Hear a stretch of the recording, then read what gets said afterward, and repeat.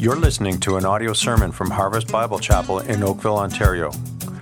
For more information, please feel free to contact us by visiting our website, harvestoakville.ca.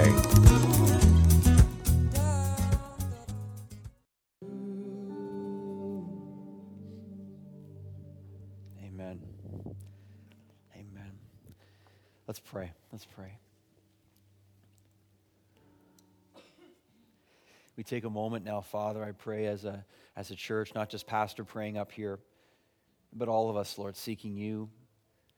I pray that we are all wanting our hearts to be aligned with our Father, your desires, your will, your glory.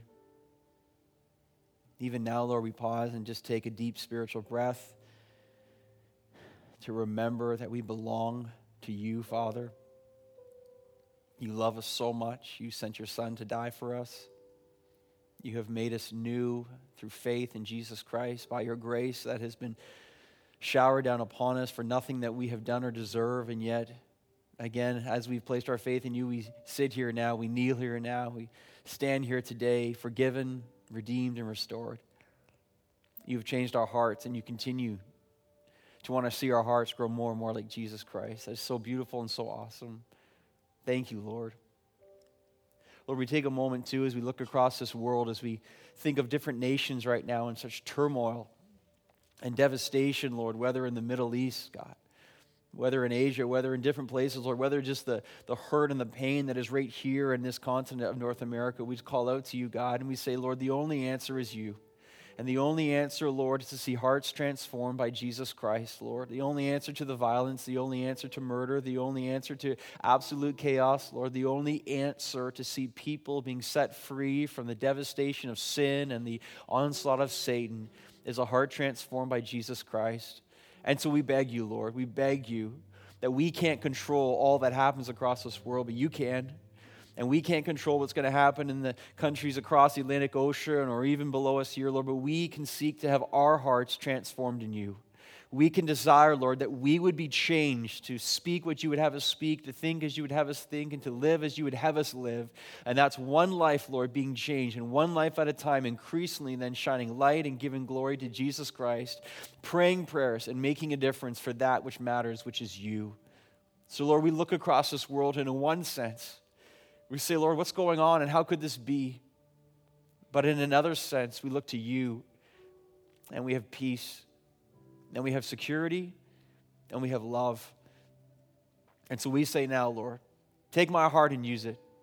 Take the hearts of your people at this time, in this place, in whatever way that you want to do, would you do that, Lord? Oh God, free us from ourselves, free us from our sin, free us from our enslavement to material possessions and money and pride. Free us from all that garbage and set us alive for the kingdom of God. Set us on fire, Lord, for what actually counts. When you return, there's no shame in us, Lord. When you return, there we are, serving Jesus Christ, doing our best, not in our strength, but yours. How? By your grace. Please, Lord. Please, Lord, change our hearts that we would follow you. We love you, Father. We're excited, I pray now, to open your word, to hear from you, and to be transformed. In the name of Jesus, amen. Amen. Please open your Bibles to Psalm 51. This is our third and final week, Lord willing, in Psalm 51. It's been a series that has been designed to go after the heart. Series called A Change of Heart. In week number 1, we saw a heart of confession. In week number 2, last week, we saw a heart that was cleansed. And now in week number 3, we're going to see a heart of conviction. Now, one of the things that, as you get to know me, you'll soon find out is I love biblical counseling. I love biblical counseling. Because I need it often, like every single day. I love what you find within biblical counseling. And when I say biblical counseling, really you got to understand this too, and we have to understand this as well. Really, it's just biblical discipleship. Biblical counseling is just really preaching God's word and learning God's word on a one-on-one basis or one-on-two, whatever it might be. It's just intense study and discipleship of the word of God. So I want to be counseled biblically. I hope you do too. It's how we grow in Christ. There's no psychology and stuff like that. It's no of the world's ways or things of man. This is just finding out what God says for our lives and then wanting to do it. Now, the reason I bring up biblical counseling right now is because what I want for me to see and what I want for you to see as well is all over Scripture, there are patterns and models of biblical discipleship. And before us is another one in Psalm 51. And why this is so key is because you got to be aware that the Lord has set out these patterns for us to take in, to absorb, and to allow ourselves to be transformed by them, and then to teach others as well. And so all over Scripture, there are patterns of biblical and models of biblical discipleship. So the one that we've seen within Psalm 51 is we've learned this, is that where there's genuine confession, then there's going to be genuine cleansing. That just has to happen. If you genuinely confess your sins to the Lord, the promise is you will be cleansed by the Lord. And so we hold up the value of confession and repentance because there I find myself to be truly cleansed. And when I'm genuinely cleansed by the Lord, which only He can do, but we ask for, when He cleanses me, what we learn here, the model shows us, confession leads to cleansing, and cleansing now leads to a conviction of wanting to be used and see the Lord work at within our lives. Now listen here, loved ones, here's where maturity sets in. The Christian who's mature hears confession, cleansing, and conviction, and understands that is not just a model for a day. This is a model of discipleship for every day. It's like the person who thinks the Christian life is attending church once a week. You got to be kidding me. The Christian life is a battle the moment your eyes open in the morning, and when you were sleeping, the battle was even raging on. And every day you have to be equipped and ready to fight the battle, and that's why God has given us His Word and spelt out things like Psalm 51 to make us ready to not just fight yesterday or just today, but every day going forward. We must build into our lives then patterns of biblical discipleship. And when we get the patterns and the models before us, we learn them, we believe them, and then we teach them. So this is so important to me. I want it to be so important to you. I've got some of our team here to come up with a little illustration to kind of design this because I want you to remember it. I want you to see it today, but I don't want you to forget it next week. Whenever you open to Psalm 51, and in my Bible, I have written confession, verses 1 to 6, cleansing, verses 7 to 12, and conviction, verses 13 to 19, because I want to be able to instruct it to those that I care about most and to people who want to learn what God's Word actually says. So this is all about the heart. So let's get the first slide here of the heart. Now we're learning as we go through life, the heart tends to go in the wrong direction. It goes in the wrong direction. That's why we have a barren tree and some lightning and thunder, and because sin's gloomy. Sin is miserable. It rains down on our parade with yucky stuff, okay? So sin takes us in the wrong direction. But when the Lord starts to work in your life, something happens. Let's go to the next slide. And then all of a sudden we see there's a change of direction. There's a change of heart. We do a U-turn. This is repentance. Repentance isn't just, I don't want to sin anymore. Repentance is, I'm turning away from that sin, and now I'm going towards something to replace it with the virtue that's found in Christ. So the heart then makes a change in the right direction, now going for Jesus Christ and in the cross. And so here's where we come to our model from Psalm 51. Let's see the next slide now. So here's the heart, and it's still kind of blackish, purplish, not doing so well, but then something happens. Let's see the next part of this model of discipleship. Confession takes place. Notice the heart has folded in half almost. That's bowing down. The heart gets low.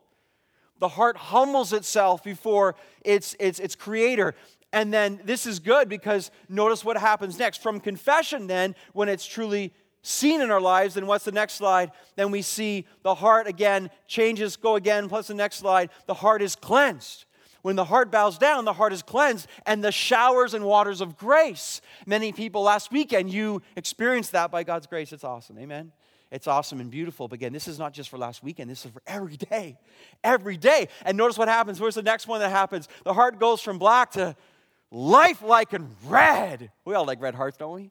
And from there, notice the puddle of cleansing has taken over. From confession, there's cleansing. And from cleansing now, the heart experiences conviction. Now, conviction is going to be a good thing we're going to see today. And when there's true conviction, there's an explosion of other hearts, apparently, but fruit that come from our life that God wants to use. When we're black and dead, in a sense, or hurting, bowing down, then getting cleansed by grace, and now the fruit that God wants to bear through our lives. That's the model of discipleship of Psalm 51.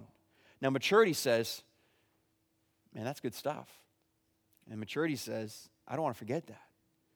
Maturity says, I gotta go through this all the time. So my goal for you is that you be able to open up Psalm 51, and let's say 6 months from now, your teenager comes up who's in a really devastating place. This applies to everything.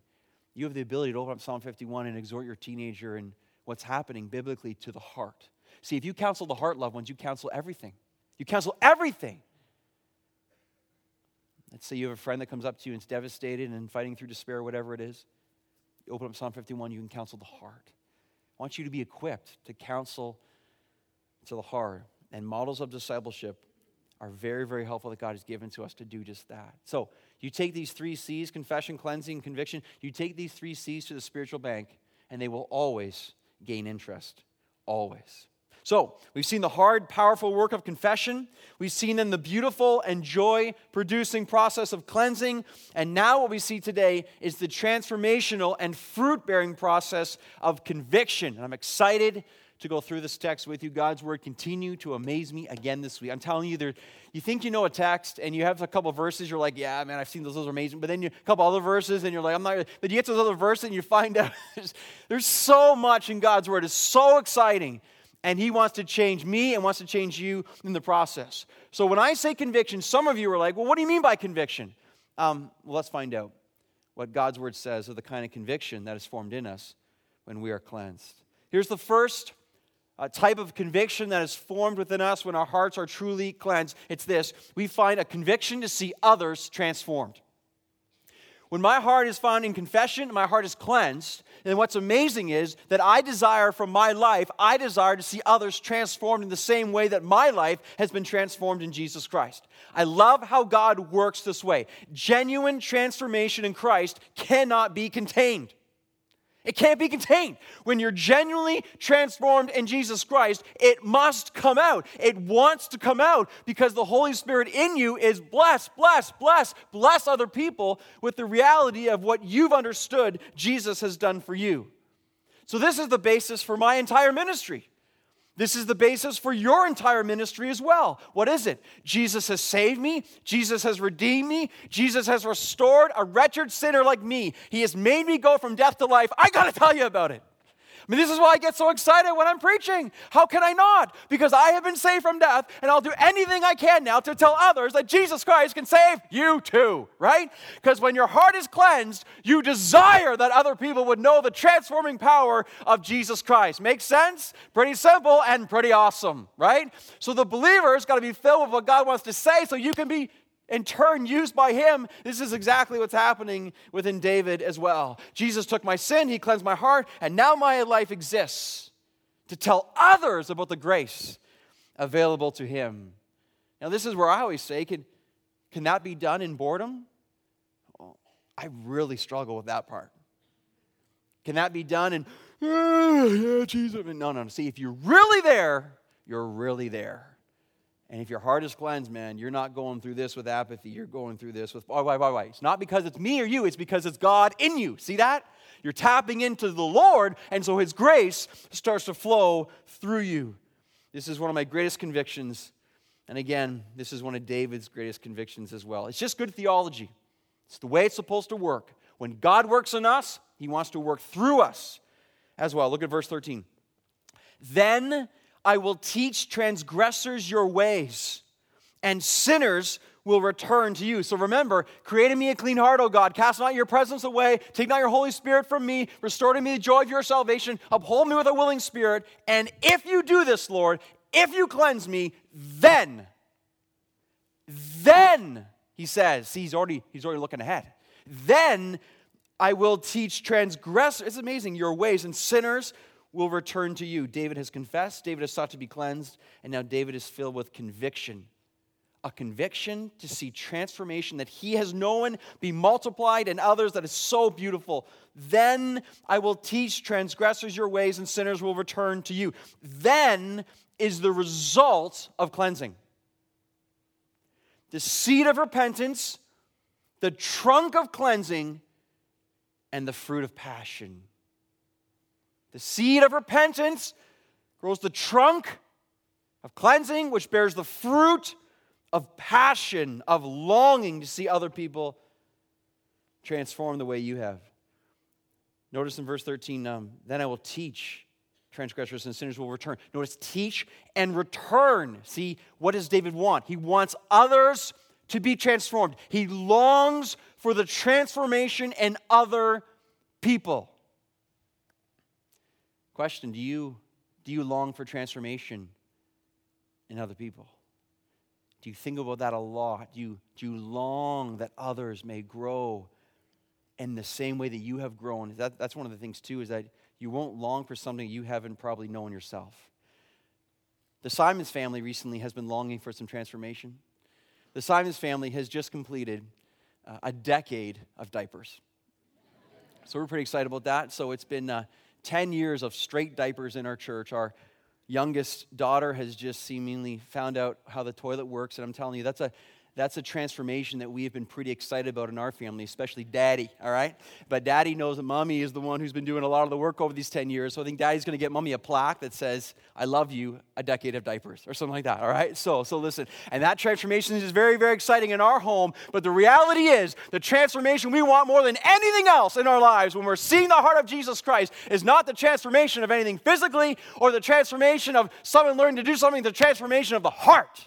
That's what the Lord wants. And that's what we would want too, that our hearts would be transformed and the longing to see other hearts transformed in this same way. David says, Lord, then I will teach, and then sinners will return to you. Notice, I will teach transgressors and sinners. See what David's doing? Clarity for what matters in life.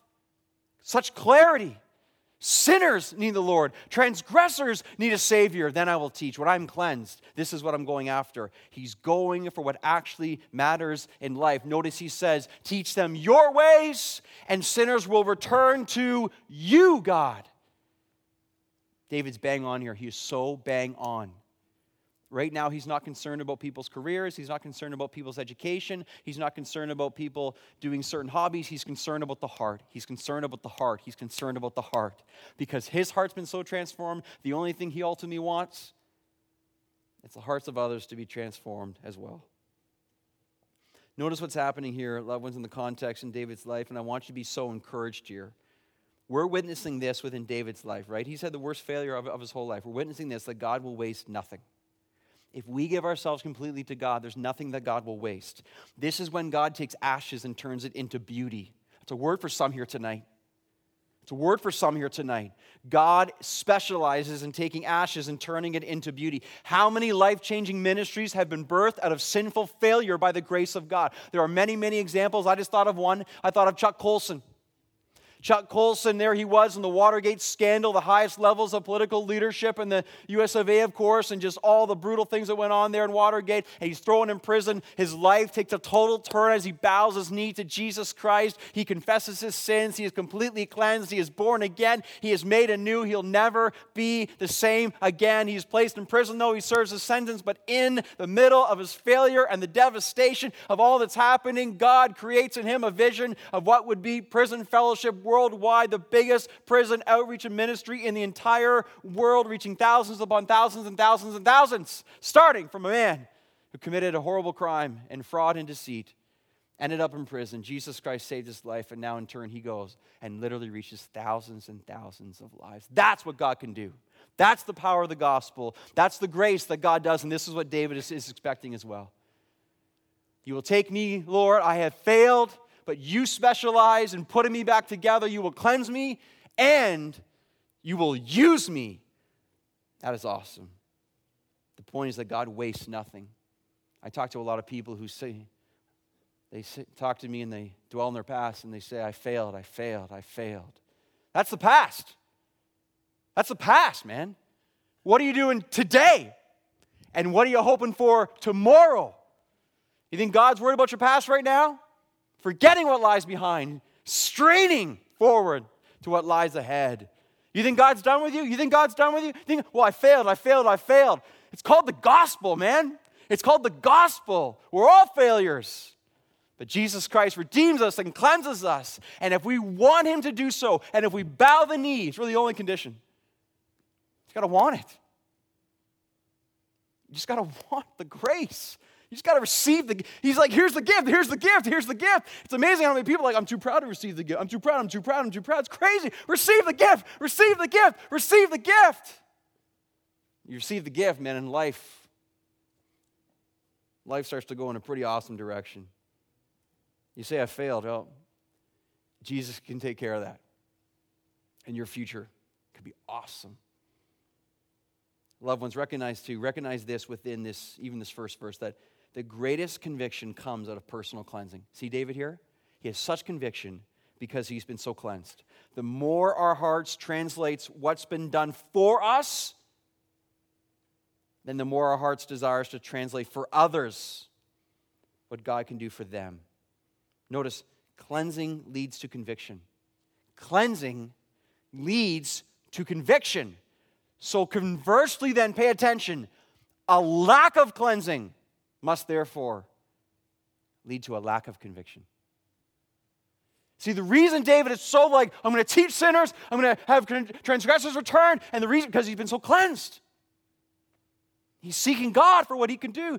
But a lack of cleansing then in our lives will quench the work of God's Spirit within our lives. So here's some questions. Do you have a heart for the lost? Do I have a heart for the lost? Do I have a passion to share my faith? Are you burdened to teach transgressors the ways of God? Is this something that is on your heart a lot? And the question now becomes, if not, why not? If I don't have this burden, and I don't have this passion, and if I don't think about this very often, if I'm walking around just thinking of self, why is that so? Well, we're learning here that one of the reasons could be that we're not experiencing genuine confession, because when there's genuine confession, genuine cleansing, then the more we seek to be salt and light for the Lord Jesus Christ. Remember, I like to say this, the Holy Spirit in us never says, shh, when it comes to Jesus. The Holy Spirit never goes, shh, don't talk about Jesus. Don't talk. We're a little ashamed today. Don't do that. He never, ever, ever does that. The Holy Spirit gives us boldness to say in the midst of the maybe crazy times, to actually stand up and to speak up for the Savior that has saved us from sin and death and can save that person as well. So it's never the Holy Spirit telling us to shh. It must be something else. And the most common sin does that to us. But you know what I love about this church? I love about so many of you are being so used in so many ways in this category of a conviction to see others transformed. So many of you are a blessing and inspiration to me. And I just want to make sure you know how encouraged I am by this truth. I mean, there just are people after person after person is just seeking to love the neighbor, love the coworker, love the family member, love the friend, love the stranger. I mean, that is so powerful, and that's the way it's supposed to be. Because the closer you get to the Lord, the more you desire to share about the awesome nature and beautiful salvation that is found in Jesus Christ. The conviction, Lord, the conviction to see others transformed. More, Lord, amen? More, Lord, more of that, Lord, because that's all that counts. It's all that counts when this life is done. It's Jesus Christ. A conviction to see others transformed. Secondly, here's the second conviction, a conviction to sing. That's right. When I am cleansed in heart, I find I have a conviction to sing. Look at verse 14. Deliver me from blood guiltiness, O God of my salvation, and my tongue will sing aloud of your righteousness. O Lord, open my lips, and my mouth will declare your praise. David here is once again seeking cleansing. But this time, he's seeking cleansing for the murder of Uriah, Bathsheba's husband. See that word blood guiltiness there? That word is referring to murder. It's referring to the blood that was on David's hands due to him sending out Uriah to die. But again, notice this, loved ones. Notice that David here in verse 14, notice he doesn't have a casual plea here. He's not just kind of going through some kind of routine. He's not knocking off a to-do list and on to the next. I mean, David in verse 14, he's going through spiritual heart surgery. I mean, his chest is opened, his heart is out, and he's allowing the scalpel of the Holy Spirit to come and to do his work. But David knows this. This is so beautiful. David knows if he's brought to life by God, then he won't be able to help but sing to God. If God delivers him from this yet again, and he calls out to the God of his salvation, David understands, loved ones, salvation leads to singing. To singing. Oh Lord, when you deliver me, my tongue will sing, David says. Oh Lord, when I know your salvation, my mouth will declare your praise, David says. Hey, you know that God really likes singing, right? You really know God really likes song and music. I mean, he created it for us to worship him. Just the songs in Scripture. Think of the greatest songs in Scripture. The Song of Moses, the Song of Deborah, the Song of David in Chronicles after victory, the Song of Asaph, the Song of Jehoshaphat, the Song of Mary. Paul used hymns within his letters as well. The Song of Revelation. In fact, the entire book of Psalms is a book of songs. In total, there are 185 songs in the Bible. 185. And all the specific songs I just mentioned, they all have to do with deliverance and salvation of our God. So here's the point. When you know you've been saved, you sing. You sing. Deliver me, O God, of my salvation, and my tongue will sing aloud, David says. Aloud. Aloud he will sing, it says. You ever notice the difference between a church that sings and a church that doesn't? You ever notice that? What's the difference? In almost all cases, ready? Conviction is the difference. In almost all cases, conviction is the difference. Maturity is the difference. Now, I'm not talking style of music. I could care less about that. I'm talking about the overflow of the heart singing to God about the salvation that he has given. Whatever style you want, go ahead. It's the idea, though, that our heart must sing when it is cleansed because we're responding to the reality that we have been set free by God in his grace. I'm telling you, you can measure the spiritual temperature through singing. You can. Not in 100% of the time, but a lot of the time. And I've been here 10 years now. I love watching people when they come into our church and either they're not saved at all and they walk in, and I don't expect a dead person to act alive. Do you? I don't. But they come in and they're not, or the person comes in and for whatever reason they're just very grumpy and they just don't have a lot going on for the Lord, and I guess they've been saved at some point, but they're just not really fired up at any level, and they come in and they sit here and the songs are on the screen, but that's all they are. There's just words on the screen. And their lips might move a little bit, and, I can't judge hearts, whatever, but you're just watching. But I know for a fact, I've talked to so many people of this over 10 years, but then you watch them, and then God sets a spark and causes them to be alive in Jesus Christ, and boom, boom, the seed's planted, and the tree starts to grow, and the fruit starts to be seen, and quite often, no offense, people sitting near the back, okay, but often they move from the back, and they start going closer to the front, because they just need to be near where the action is, so they say whatever. It's pretty funny. I like all that stuff. It's really good. But then all of a sudden, you see that they start to move their lips, and they start to have their heart operating, and all of a sudden there's this joy in their eyes and expression from their mouths, and salvation begins to be declared in a way that they never used to do before because Their heart has been set on fire for the Lord, and they can't help but sing. When you know your salvation, you sing. And I love that. I love that. I love that. And I got tons of grace for people, whether back or front, whatever it is, because the idea is you come closer to the front as you go in Christ, not physically in the front row. I'm just talking closer to Jesus as you grow in Him. And as you grow in Him, you sing to Him because it's a gift that God has given us to express ourselves of the reality of who He is and what He's done. I love a church that sings. You know that about me. I love a church that sings because God loves a church that sings. Notice, confession, cleansing, conviction, singing. And what happens? There are no longer words on a screen. There are words on their heart. And that's what causes them to lift it up from the Lord. Remember, loved ones, music is a glorious gift from God. And music was created by God as the ultimate vehicle to express our worship to Him. Consider the power in music and song across our world. I mean, just whether good or bad, just consider, nations write their laws in songs. The power and the influence that is there. Song and music is so powerful because, again, it's under God's design. Remember this too. There's no preaching in heaven, but there's a lot of singing. So let's practice, huh? Let's practice ahead of time as men and women who will be singing praises to the Lord forever and ever and ever. A heart of conviction, the heart is that sings, a heart of conviction. Also this, number 3, a conviction of brokenness.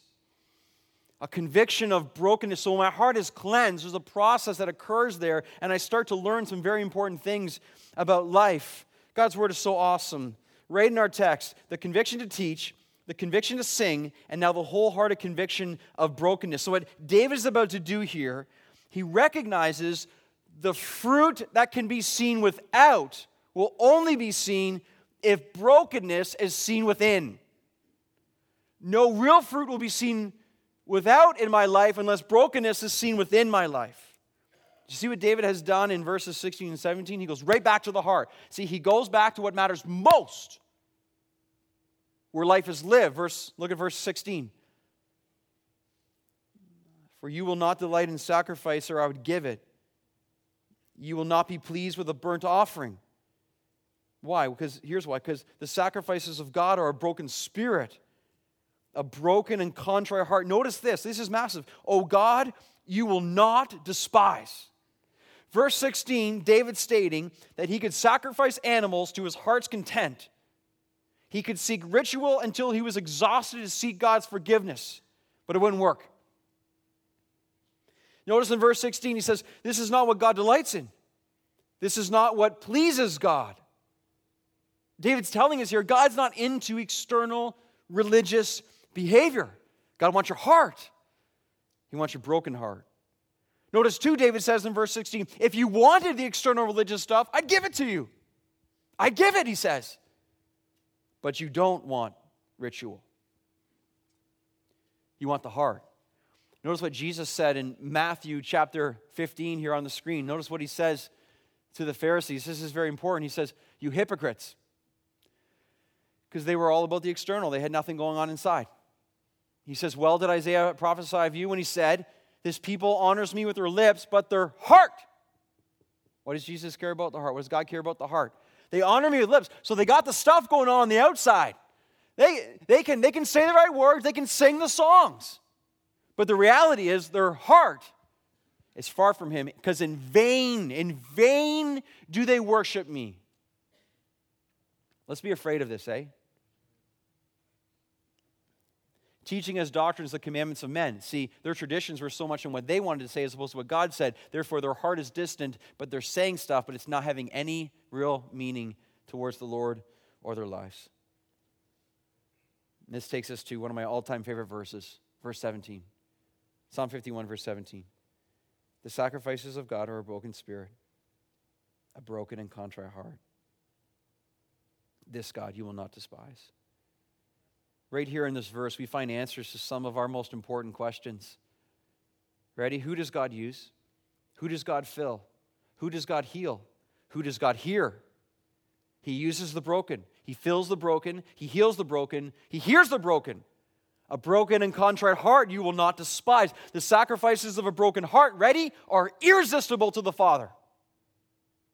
That's amazing. The sacrifices of a broken and contrite spirit and heart are irresistible to the Father. So time out, because if that's true, we need to stop for a second. If you want to save yourself a lot of unnecessary trouble and trial in life, then write this on your heart. Become 100% convinced that verse 17 is true.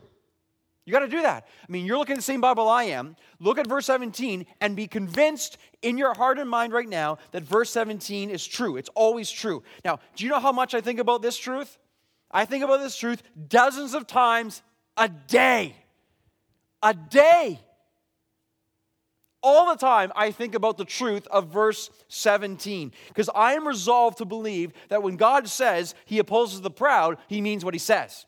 I'm also resolved to believe that when God says he gives grace to the humble, that he means that as well. So let me put it this way.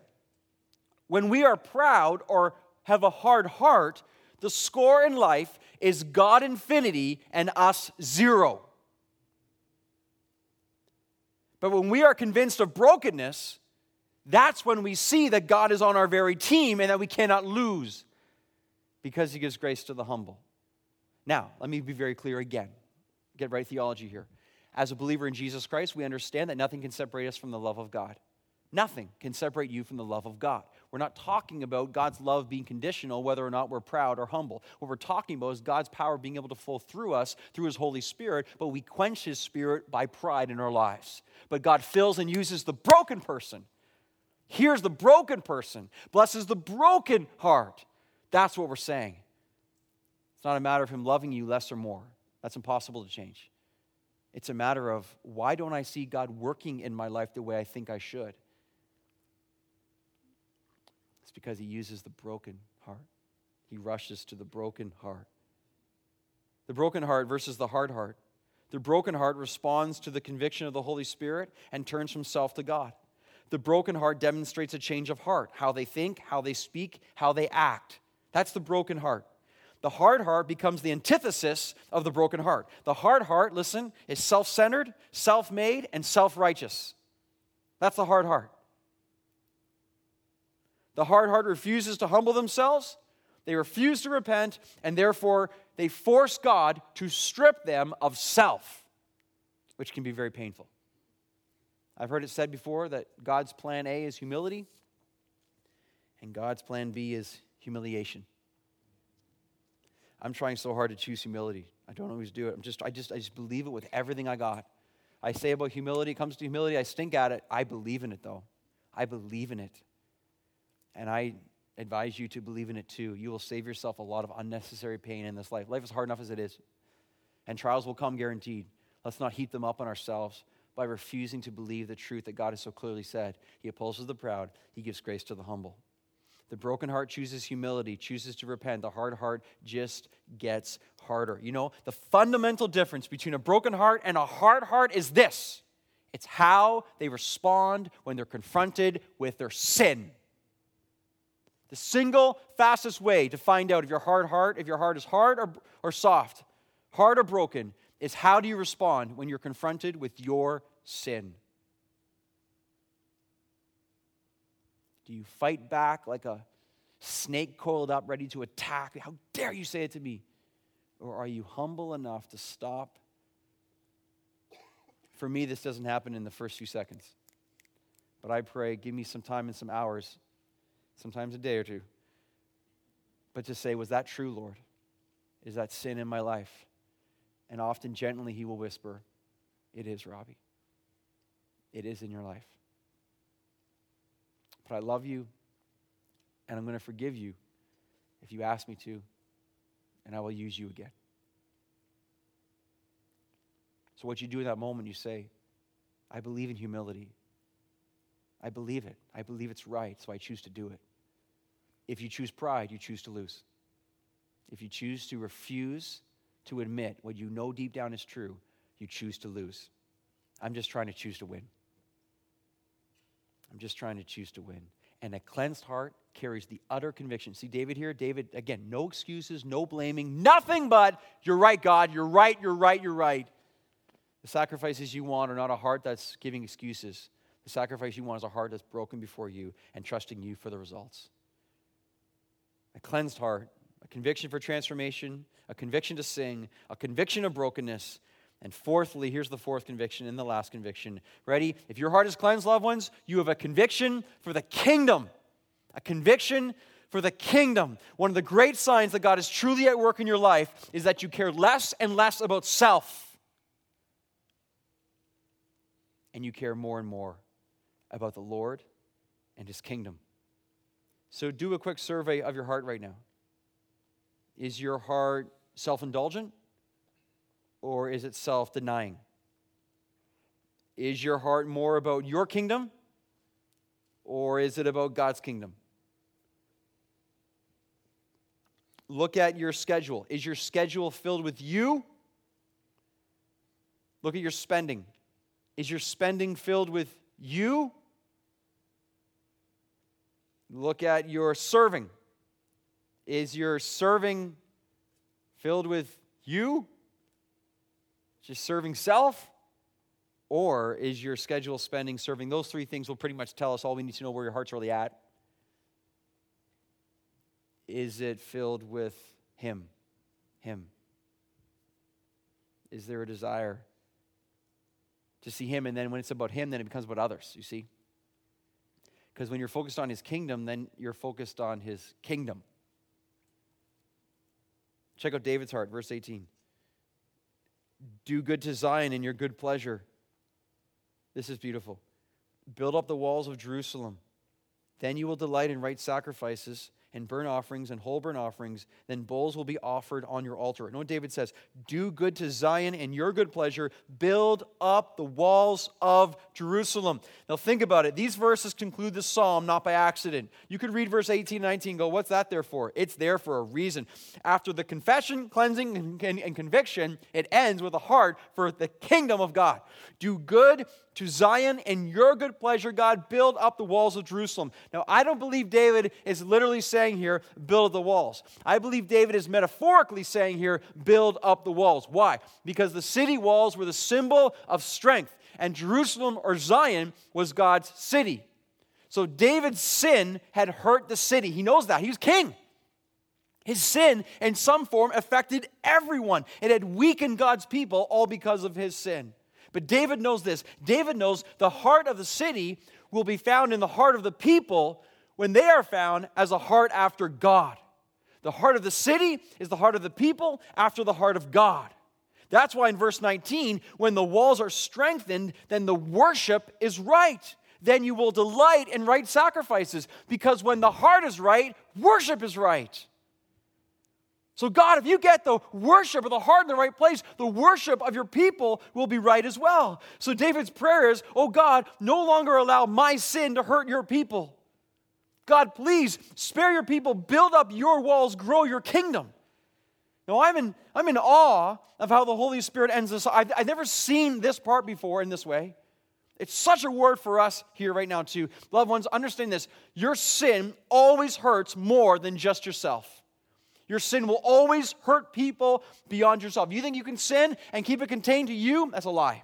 It's always a lie. Our sin damages, so to speak, the walls of Jerusalem. Our sin damages the walls of our lives. Our sin damages the walls of our home. And our sin damages the walls of His church. But listen, a cleansed heart cries out. A cleansed heart, filled with conviction, cries out, oh God, build the walls of your kingdom again.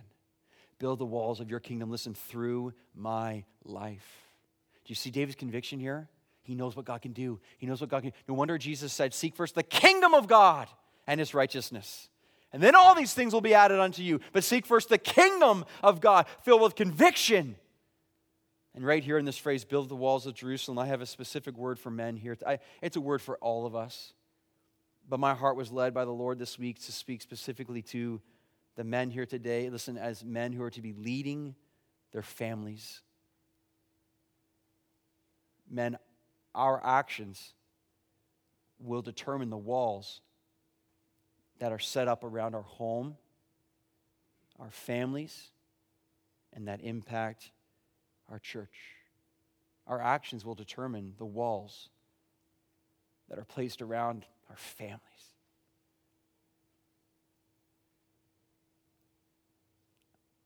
For some of us, the walls of our home are weakened. For some of us, the walls have been damaged badly, if not crumbling, and there's much pain and hurt. Because in our sin, we have hurt people we love. But listen. Listen for the grace of God right here. Here's the grace of God right through David's life that I pray flows into our lives as too. The heart that confesses is the heart that's cleansed. It's the heart that now grows in the conviction for the kingdom of God through your life. And when you grow with the conviction of the kingdom of God in your life, it impacts your life, it impacts your marriage, it impacts your home, and it impacts your family, it impacts your church. That's what God wants to do. And if you think God's done with you because of the failure again in the past, think again. This is the point of the gospel. This is the point of the grace of God. He loves you so much that no matter what has happened and how small and beaten down your walls seem to be, today is a new day. Today is a day by the victory that's only found in Jesus Christ that you can rise again to your feet as God lifts you up and builds you up and loves you up and graces you up. And He says, it is not over. I will be seen through your life. I'll be seen through your marriage. I'll be seen through your kids. I'll be seen through your church. Man, if you will trust in me, God says, this is a new day. And I will build up the walls of Jerusalem because I'm a God who's so good and so loving and so awesome and so gracious. If you will run to me, you will find a God who hugs you and never lets you go. The grace available, no matter what has happened in the past, the walls can be rebuilt today. That is awesome. And that is the gospel. That's the gospel. You're like, I can't do it. You're right, you can't. I can't do it either. The only way this happens in my life is Jesus in me. That's why He died, and that's why He was raised. Because I can't do it, but Jesus can. And Jesus is in me. And so if I humble myself before Him and I confess, and I'm cleansed, and I have conviction, then faith rises up in me and says, you can make me a man my wife admires, my children follow, and I will speak the truth and love my family and be an impact on my church and community in a way that you designed me to be only by your grace. So God, would you do that in my life?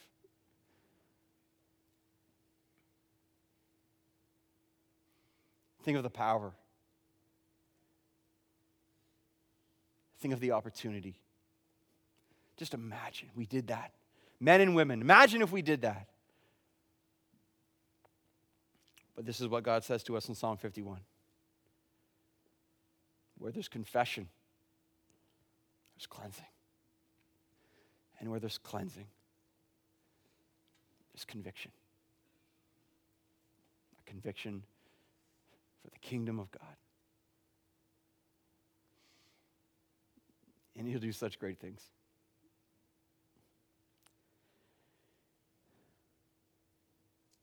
I want to pray. Let's pray.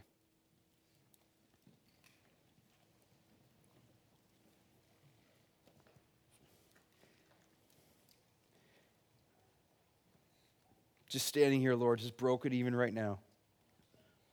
Just broken by your grace. We deserve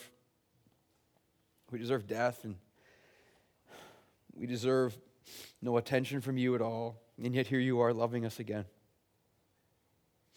Loving us and telling us how much you care for us and want to do through us. We don't deserve it. It's amazing to me. Your grace is amazing. That you're speaking to men and women and you're convincing them of what is true. You're convincing them that a heart that confesses will be a heart that's cleansed, and a heart that is cleansed will be a heart full of conviction of the Lord. It's so beautiful. Yes, Lord. So I pray, Lord, I pray the truth would result in faith today. Such faith for men and women, young and old. Faith. Faith to say, yeah, my God can do it. I can't do it, but my God can do it. And by grace and through faith in Jesus Christ alone, He lives in me. He lives in me. And by grace, He will carry me. He will give me words. He will give me strength. He will give me vision. He will lead me on to paths that are not easy but are right. He will take my soul and He will restore it again. He will renew it. He will cleanse me. And so, Lord, even as we sing this song right now, I pray grace just falls down. And I pray your people hear you and respond back to you. In Jesus' name, amen.